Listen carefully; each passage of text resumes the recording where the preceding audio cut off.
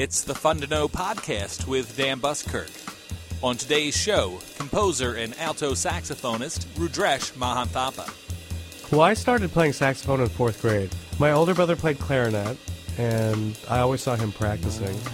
What he said was that the guys in he played in the orchestra, and he said the guys in the jazz band look like they're having a lot more fun than I am. So that was very encouraging. And then he mentioned something about improvisation, how people were taking solos and they were, quote-unquote, making it up as they went, and I was very intrigued by that, and terrified by that as well. But I think the clincher was that he said that, the baritone sax, especially if you're shorter, would sit on the floor and, shake the whole room. And that was the most intriguing, because my mom had all these knickknacks from all of her world travels, like little porcelain dolls and stuff, and the idea of all of them shaking was really, really enticing.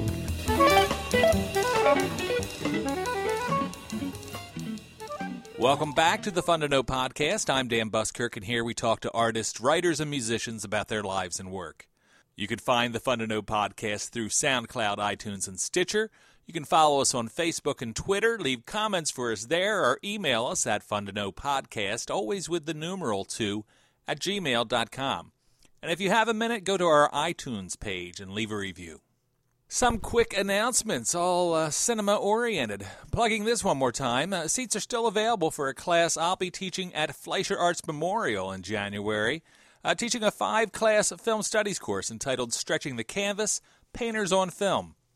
Together, we'll be viewing and discussing Artemisia, the 1997 film directed by Agnes Merlet about Italian Baroque painter Artemisia Gentileschi, Love is the Devil, a study for a portrait by Francis Bacon from 1998, directed by John Maybury, Mr. Turner, directed by Mike Lee about the 19th century painter J.M.W. Turner, Seraphine, about the French painter Seraphine Louis, directed by Marvin Provost, and Vincent and Theo, directed by the great Robert Altman, about Vincent van Gogh and his relationship with his brother Theo. Classes are free with Fleischer membership, but seating is limited. Go to Fleischer.org, that's FLEISHER.org, for more information. I'll also be hosting a double bill screening at the Rotunda just off the University of Pennsylvania campus on Walnut Street at 40th this January 12th at 8 p.m. It's a night of 1980s pop music epics, starting off with Sign of the Times, the 1987 theatrical feature directed by Prince, capturing his Sign of the Times tour filmed mainly at his Paisley Park studios. For me, it stands as one of the great concert films and is currently out of circulation. The New York Times' Janet Maslin said it plays like science fiction, a visit to the Prince planet. He has never cast a stronger spell. The film features the inexhaustible dancer Cat and the percussion great Sheila E. Also on the bill, the 1980 film from director Brian Gibson, Breaking Glass. Before he directed Tina Turner's glossy biopic, What's Love Got to Do with It, and the Josephine Baker story for HBO, Brian Gibson made this gritty and stylish musical drama of the rise and fall and rebirth of a Bowie-like 80s rock star played by the real-life pop star Hazel O'Connor. The film captures the social chaos of London at the birth of the Thatcher era, with our heroine battling sexism, concert promoters, and neo-Nazis, as well as performing a bunch of memorable British New Wave tunes. And we'll be playing the UK cut of the film that's 10 minutes longer than the version that briefly played in theaters in the US, where some fondly remember it playing in the USA Network's alternative music program Night Flight in the mid-'80s. So once again, that's Prince's Sign of the Times and Hazel O'Connor in Breaking Glass this January 12th, 2017 at 8 p.m. at the Rotunda in Philadelphia. For more information, you can go to armcinema25.com, the home of the Andrews Video Vault website. On today's show, composer, alto saxophonist, and new director of jazz at Princeton University, Rudresh Mahanthappa. Rudresh Mahanthappa came out of Boulder, Colorado, was educated at the Berklee College of Music and at DePaul, and came to national attention not long after moving to New York in 1998, where he soon began collaborating with the then up-and-coming, now major jazz force pianist Vijay Iyer. Besides making a series of major statements with Iyer, Mahanthappa has collaborated with guitarist Reza Bassi and trumpeter Amir El Safar for some of the freshest and most groundbreaking jazz releases of the last decade. Rudresh has won the yearly Downbeat poll multiple times. He's had a string of recordings under his own name for the Innova, Pi Recordings, and the Clean Feed label. And Bird Calls, honoring the work of Charlie Parker, is his latest out on the Act Music label. Rudresh has really reached out to the Princeton community, checking in with the WPRB in Princeton, where the DJs have been playing his music for over a decade. He dropped by PRB's studios late in the first semester of teaching there, and he was very warm and open, excitedly talking about his plans for the Princeton Jazz program and much more. I left his promotion for a December recital in just to illustrate where he was leading the department, but he also talks about learning his craft in primary school, taking the alto saxophone into the future, working with the elusive Bunky Green, and losing a sax in Hurricane Sandy, and what's next for his recording and performing career. Artists like Rudresh and Vijay Iyer and their many collaborators, as well as guitarist Mary Halverson, pianist Matthew Shipp, bassist William Parker, flutist Nicole Mitchell, and the still vital elder statesmen like drummer Jack DeJohnette, composer Henry Threadgill, and countless others are what make the weekly jazz show I program at WPRB Princeton seem to endlessly rejuvenate itself, despite uninformed naysayers repeating that jazz is dead nonsense. We'll hear excerpts of Mahan Thappa's work through the interview, and we'll start off with this off-kilter funk of Waiting is Forbidden, a track that kicks off his 2013 release, Gamak, before heading into our interview. Thanks to WPRB, who originally hosted this interview live.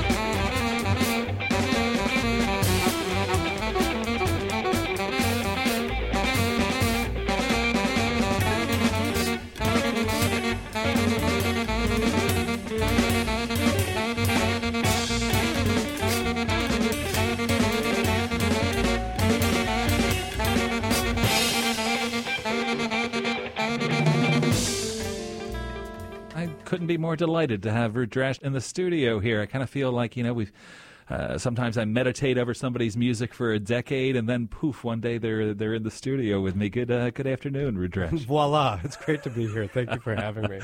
You are now the director of jazz at Princeton. Congratulations! Thank you. Yeah, it's really great to be here. It's great to be around so many smart, talented people, and yeah, I don't know. It's just it's an amazing experience. Have you taught often? Have you taught before? I taught a little bit of college. I taught a couple of classes at DePaul University in Chicago right after I finished my master's, but that was, over 20 years ago now. So that was when I was 3 years old. And then, no, I'm just kidding. And then I taught at some local colleges and universities when I lived in Chicago. But not really. I haven't had time. I did some private teaching, a good bit of private teaching in the New York City area as well. But a position like this, I've never really had that experience before. And frankly, I wasn't really looking for a position like this. But I saw this listed, and I knew about, the great composition faculty at Princeton and just this great tradition of music and composition and interesting people coming out of this program. So I was very curious about it. And it is an interesting place. You have lots of, at least, under my purview with the jazz program, I have lots of really interesting, really smart, really talented people who aren't necessarily planning on making a living playing music, which is an interesting position to be in. But what it gives us is a great latitude to kind of experiment and expose ourselves to lots of different things and not be so concerned with what the jazz education industry is dictating to us as being, the gospel of what jazz is and jazz needs to be. Yeah, so they're studying but not really planning careers in jazz, huh? I mean, I think some of them might, but for the most part, I mean, it's all undergrads and they're all majoring in other things. And we do offer this certificate in jazz studies, which requires being in the ensembles and taking several courses. And I'm kind of in the process of reworking that curriculum, but it is part of the one of the certificate programs. So it's not even what one would consider minoring in jazz, really, but it shows a certain dedication and an extremely high level of interest in the art form. So I do have a few students that are partaking in that track, but as of now, I don't necessarily have any music majors, and I think that's fine, actually. I mean, it takes a certain pressure off of what we feel like we have to do. Sure. Yeah, and you've already had a performance, I think, last week. Right. Well, the big band, as it's previously been called, has been newly minted as the Creative Large Ensemble, and I felt like changing our name from the Concert Jazz Orchestra to the Creative Large Ensemble actually just sends a different message about what we want to do and what we're willing to do, and just breaking down some boundaries of what sounds less staid. Yeah, right, exactly. It sounds very contemporary. I mean, my biggest concern with running this program is really making sure that it's understood by anybody that encounters the program, even peripherally, that this is jazz as a living art form. This is jazz as a contemporary music, and that doesn't mean we're avoiding the tradition. We're very much emphasizing the tradition, but we're very concerned with what jazz means now and what kind of impact we can have, not only artistically and musically, but socially and politically and many other avenues. So the Creative Large Ensemble played Saturday night and was very well received, and that's being directed by Darcy James Argue, who you probably know, and I hope some of your listeners know, that is one of the most important voices in jazz large ensemble writing now, and composing and arranging. And he's been up for a Grammy a couple of times and has won numerous awards. And it was important for me, upon being hired, that I find somebody to run the large ensemble who's really dedicated their life to that and who's doing that at a very high level. I knew that wasn't necessarily going to be me. I could do it, but why not just shoot for the best? So Darcy was the first person I called as soon as I got hired, and he was very interested, and he put together an amazing program. I mean, they were playing Strayhorn and Ellington and Mary Lou Williams, but then they were also playing John Hollenbeck and Bob Brookmeyer and Pedro Guardo. I mean, they were doing stuff that's very much out of the long-standing important tradition of this music, and pieces that were really contemporary, composed within the last 5 to 10 years. That again is emphasizing where this music is now. Yeah, that's great. And you have a small group gig coming up this week as well. Right, exactly. This Wednesday, I direct the two small groups, and we're going to be in Taplin Auditorium at Fine Hall at 7:30, and both groups are playing. That's this Wednesday, December 7th, and that's free, no tickets required. So please come out for that. And again, we're doing a wide variety of stuff. I mean, we're playing Sonny Rollins and Sonny Stitt and Monk, and we're doing a couple of my compositions. We're doing a few student compositions, and trying to encourage the students to write and not just write, but write for this ensemble and really think about the voices in this group, and in that sense take kind of an Ellingtonian stance on composition. Where you're not writing for alto, tenor, trumpet, guitar, piano, bass, and drums, but you're writing for these individuals that we've gotten to know over the course of the semester, and will continue to become familiar with as the years go by. And you can write to their strengths. Exactly, right. Write to their strengths, but also challenge them as well. So what is the instrumental lineup there again? So there are two different groups. One is alto saxophone, tenor saxophone, trumpet, guitar, piano, bass, and drums. That's a larger group. That's a 7-piece group. And The other's a quartet, just alto, piano, bass, and drums, and I might play a little bit with each group as well. Oh, that's great. And I definitely do that in rehearsal. I think I'll indulge myself and do the same in concert. So, did you fall into schooling yourself right away as a musician? When did you first start taking sort of professional lessons? Well, I started playing saxophone in 4th grade, and I had I come from an academic family. My father's a physics professor, and he's retired now, but he was one of the leaders in high-energy physics. Even though he didn't necessarily understand a whole lot about music, what he did understand is that if you wanted to do something, you found a teacher, So was he a little uncomfortable with you pursuing music? Well, we'll get to that in a second, maybe. But I think what they did encourage was for all of us to be well-rounded and to do as many things as possible and to try to do them well. And so we were pretty, overextended. We overextended ourselves. I mean, we wanted to do everything, whether it was Spanish classes. Brothers and sisters you're talking about? Yeah, I have an older brother and a younger brother who are both very successful in what they do. So my older brother played clarinet, and I always saw him practicing. And one of the things he told me, the program I was in Boulder, Colorado, you would choose an instrument in 4th grade. That's when you can be part of the band program. And what he said was that the guys he played in the orchestra, and he said the guys in the jazz band look like they're having a lot more fun than I am. So that was very encouraging. And then he mentioned something about improvisation, how people were taking solos and they were, quote unquote, making it up as they went, and I was very intrigued by that and terrified by that as well. But I think the clincher was that he said that, the baritone sax, especially if you're shorter, would sit on the floor and, shake the whole room. And that was the most intriguing because my mom had all these knickknacks from all of her world travels, like little porcelain dolls and stuff. And the idea of all of them shaking was really, really enticing.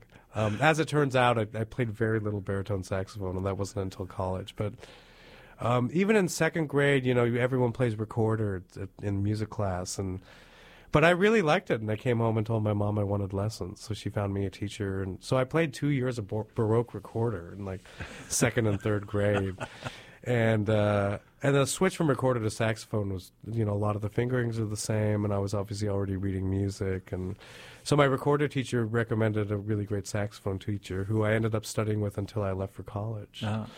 And he's fabulous. His name is Mark Harris. He lives in Denver, and he's part of, he plays a lot with folks like Ron Miles and, people you might know, and Fred Hess, people who've done some interesting stuff in the Denver metro area, improvised music scene.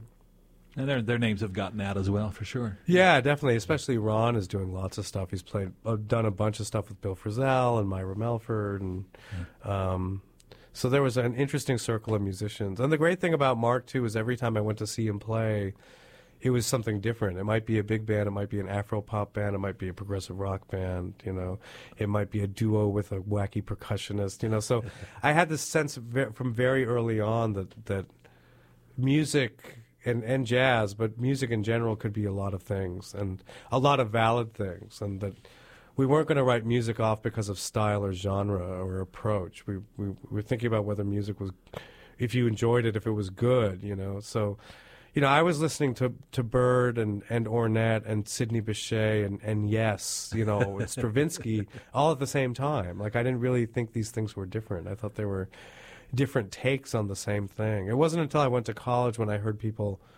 talking about hard bop and post bop. I'd never heard these terms before, and I thought they were all absurd. I mean, I was like, these people are all great. They're just doing different things, and obviously music has evolved. So that's something I really carried with me, and he really emphasized having an individual voice from a very early age. That it was more important to be unique than it was to imitate. And that's something that I try to impart to all my students as well. So.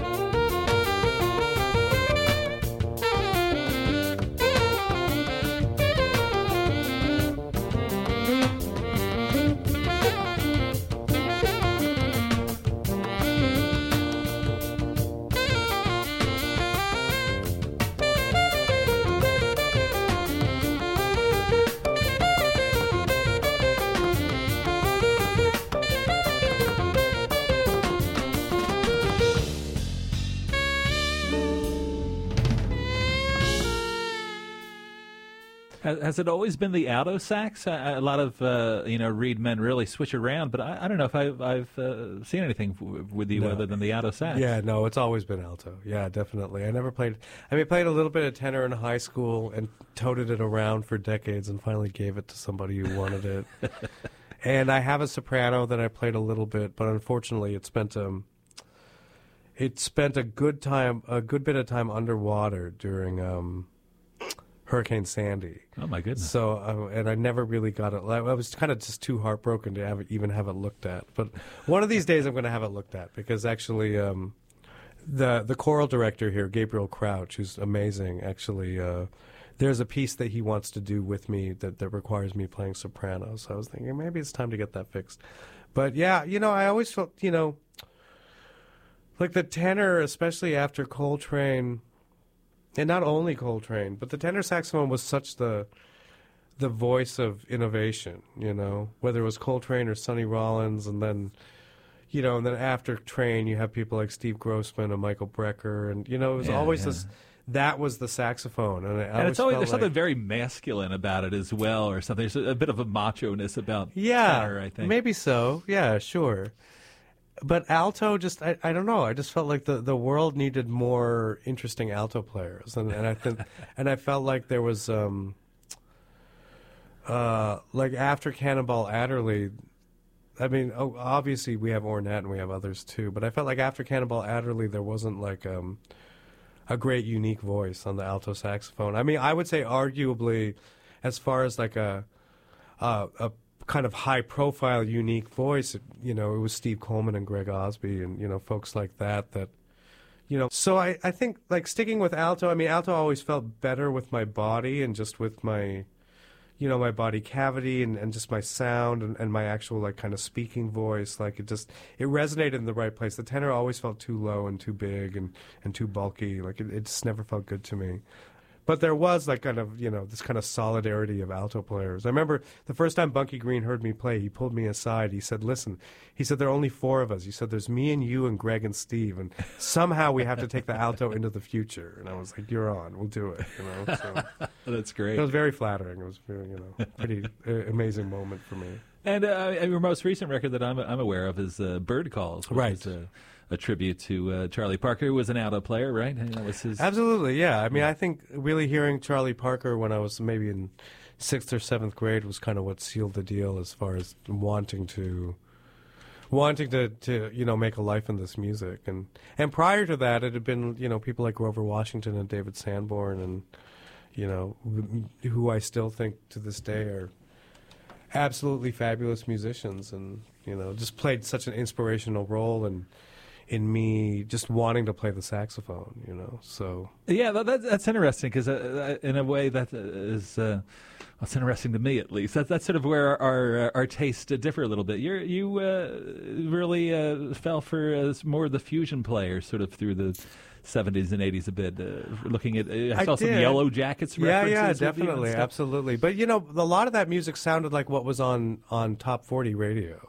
Mm-hmm. So that was kind of the point of relation. Like, this was instrumental music, but it sounded enough like what my friends were listening to that it was just a great entry point into jazz or instrumental music or improvised music. Whatever. The rhythms are kind of straightforward and not change heavy or right. Yeah, that's for sure. But but at the same time, I mean, Grover was. I mean, it's incredibly soulful playing. I mean, even if you don't consider it, I mean, I think it's arguable. Some people will consider it part of the jazz continuum and others won't. But I mean, I just kind of avoid that argument. I mean, I think he's very charismatic and very soulful, and it was very important black music. I mean, Grover Washington is an important figure in black music, and it was more like instrumental soul and R&B. And this is before smooth jazz really existed. I mean, smooth jazz was an invention of the recording industry where they actually sucked the soul and life out of that music and made it incredibly sterile and played it in elevators, So I don't think of like David Sanborn and Grover as part of that at all. I think of that really as being R&B. Oh, I'm from Philadelphia. You'll never catch me saying a bad thing about Grover Washington. Right, exactly. There you go. I love those records, and a lot of the players who played on them, stayed around Philadelphia and were quite beloved, as Grover was as well. I can imagine. Well, let's go to something of your playing the alto here. Let's go to something from Bird Calls. This is the most recent release for you? It is, yeah. It's actually this is probably the longest that I have. It's probably the longest I've gone without making an album, I think. We actually toured, this came out in early 15, and we toured the project for almost 2 years, but it's winding down. But it had a lot of juice behind it. A lot of people really liked it, and I wanted to keep touring it because I felt like we didn't get to a lot of places. This fall was the first time the project got to the West Coast and did a really substantial tour of Europe. And now talk about the project a little bit, because the idea of a Charlie Parker tribute, it sounds the first person to get there, but it's not you're not doing Coco and all that stuff. Right, exactly. I mean, I never really call it a tribute. I call it a devotion, really, because I think that the best way that we honor those who came before, and quote unquote pay tribute to the masters of this music is to not play their music, but is to actually show why what they left us was important and influential and meaningful and still contemporary. So, you don't pay tribute to a revolutionary by copying exactly something. You have to pay tribute to that revolutionary spirit they came from. Right, exactly. So each tune on this album is actually tagged to a specific solo or composition of Charlie Parker, in that there's like a snippet or an idea or maybe a larger concept that Charlie Parker was dealing with. And so it's all original music based on things that he played or wrote. So, for example, On the DL is a piece based on Donna Lee.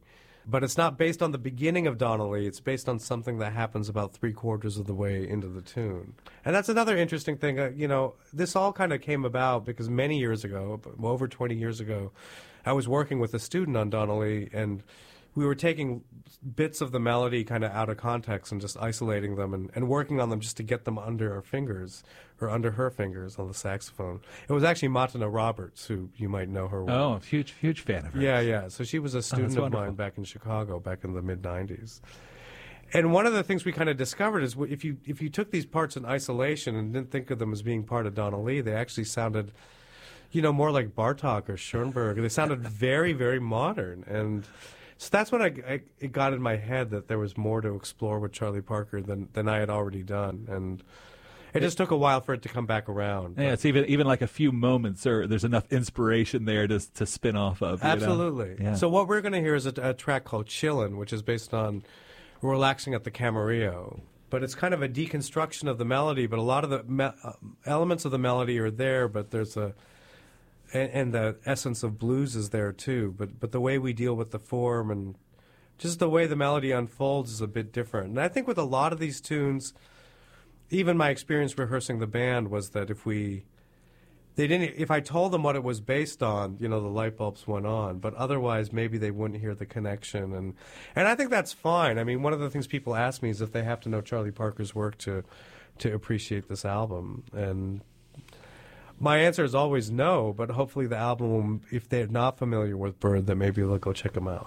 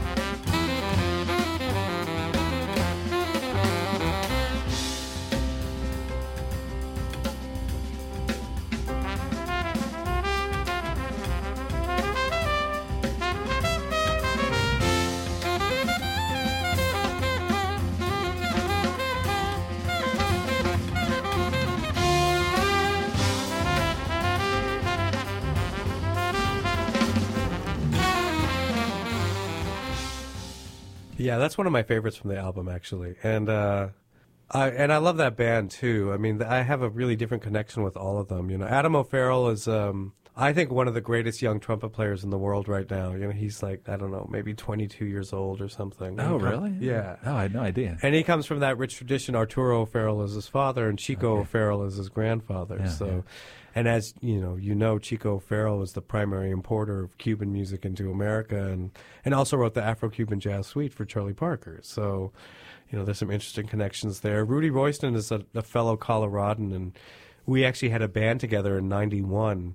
Oh, my goodness. Back in Denver for that summer of '91. I think is he a Blue Note recording artist now? He's No, he records for Dave Douglas's label. Oh, okay. I can't remember what that label's called right now. But the funny thing is, we played in '91. Greenleaf, I think. Greenleaf, that's correct. Yeah.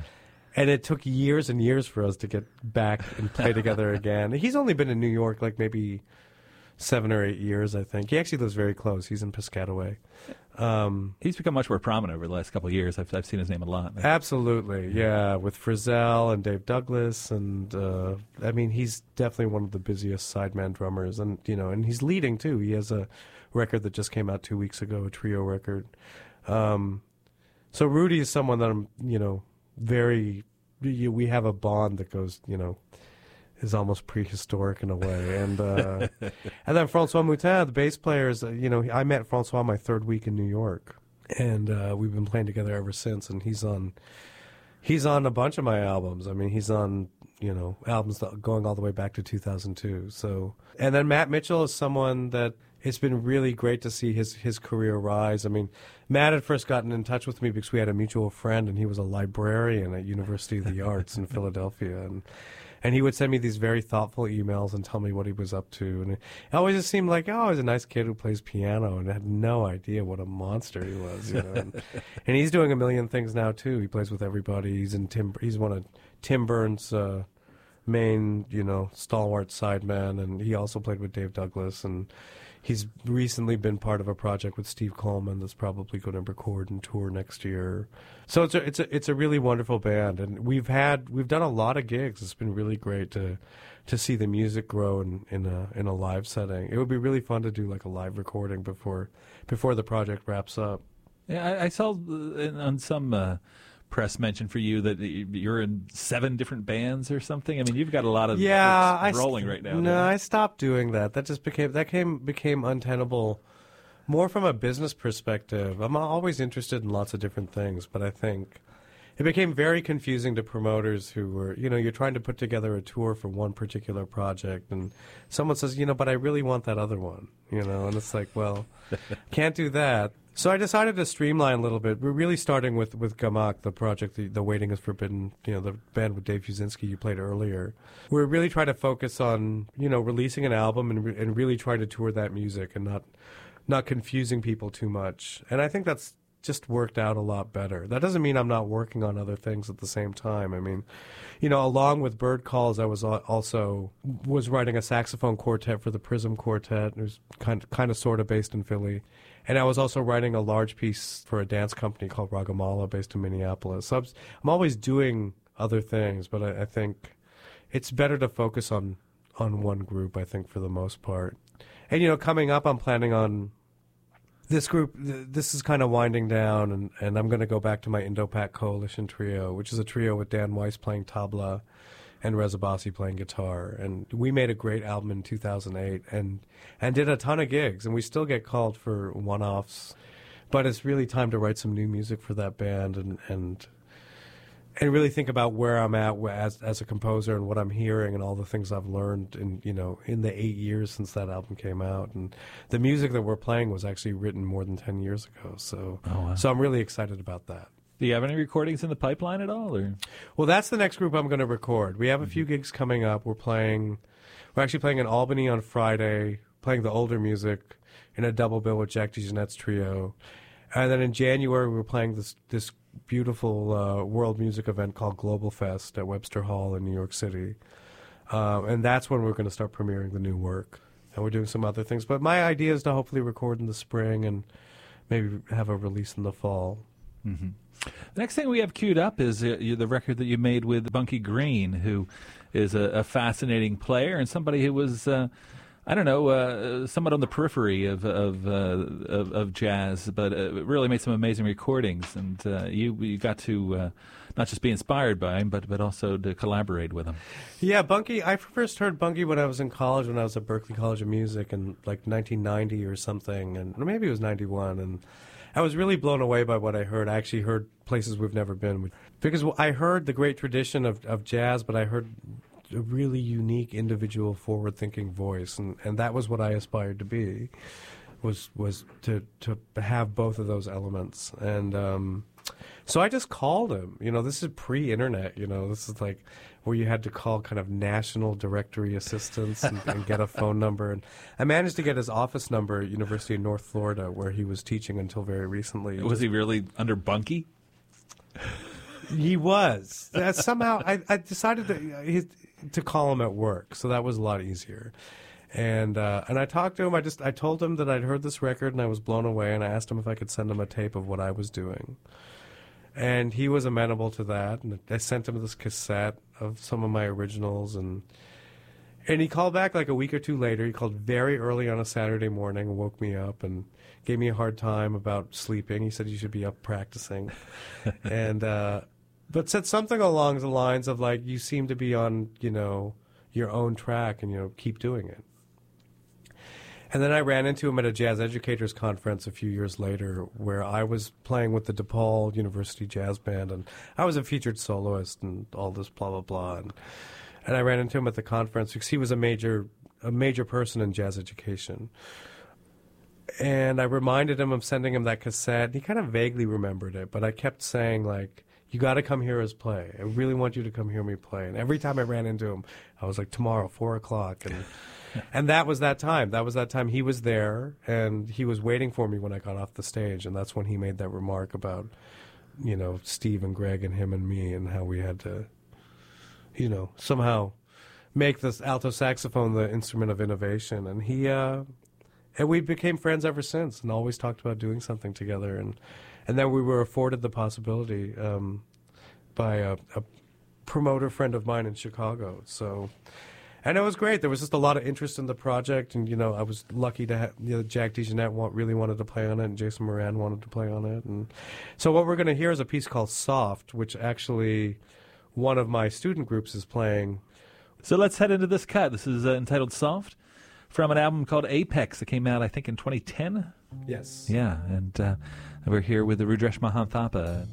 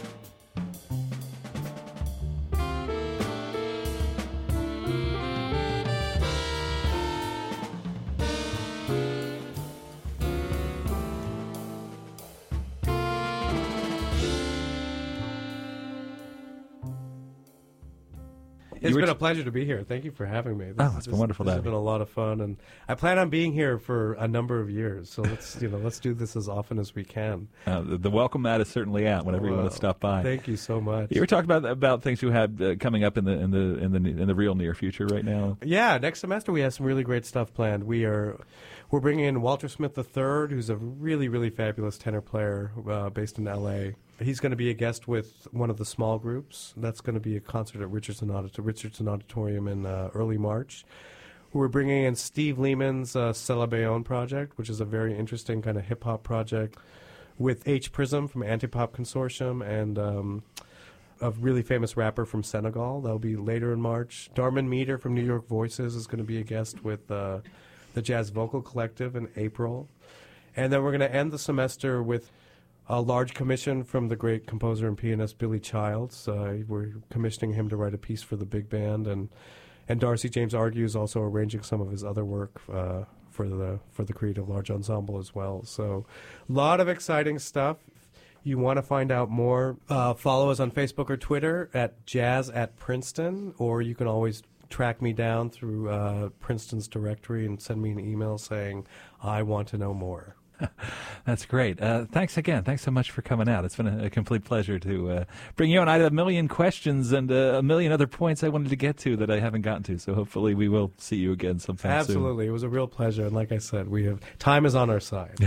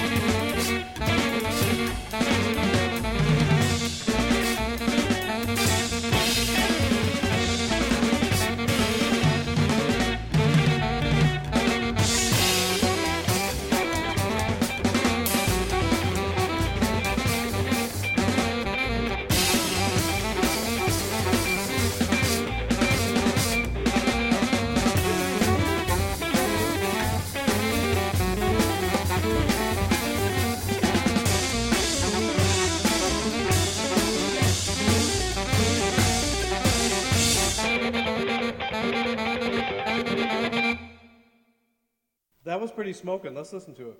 1, 2, 3, 4. That's it for our show. Thanks to WPRB for use of their studios for this episode. Thanks to Rudreshm. You can find out more about his work at rudreshm.com. That's RUDRESHM.com. You can catch past episodes of the Fun to Know podcast at SoundCloud, iTunes, and Stitcher. Follow us on Facebook and Twitter. Catch me spinning Jazz Mondays at 11 a.m. EST on WPRB Princeton. Read my film reviews at Falker.com and check back for more Fun to Know.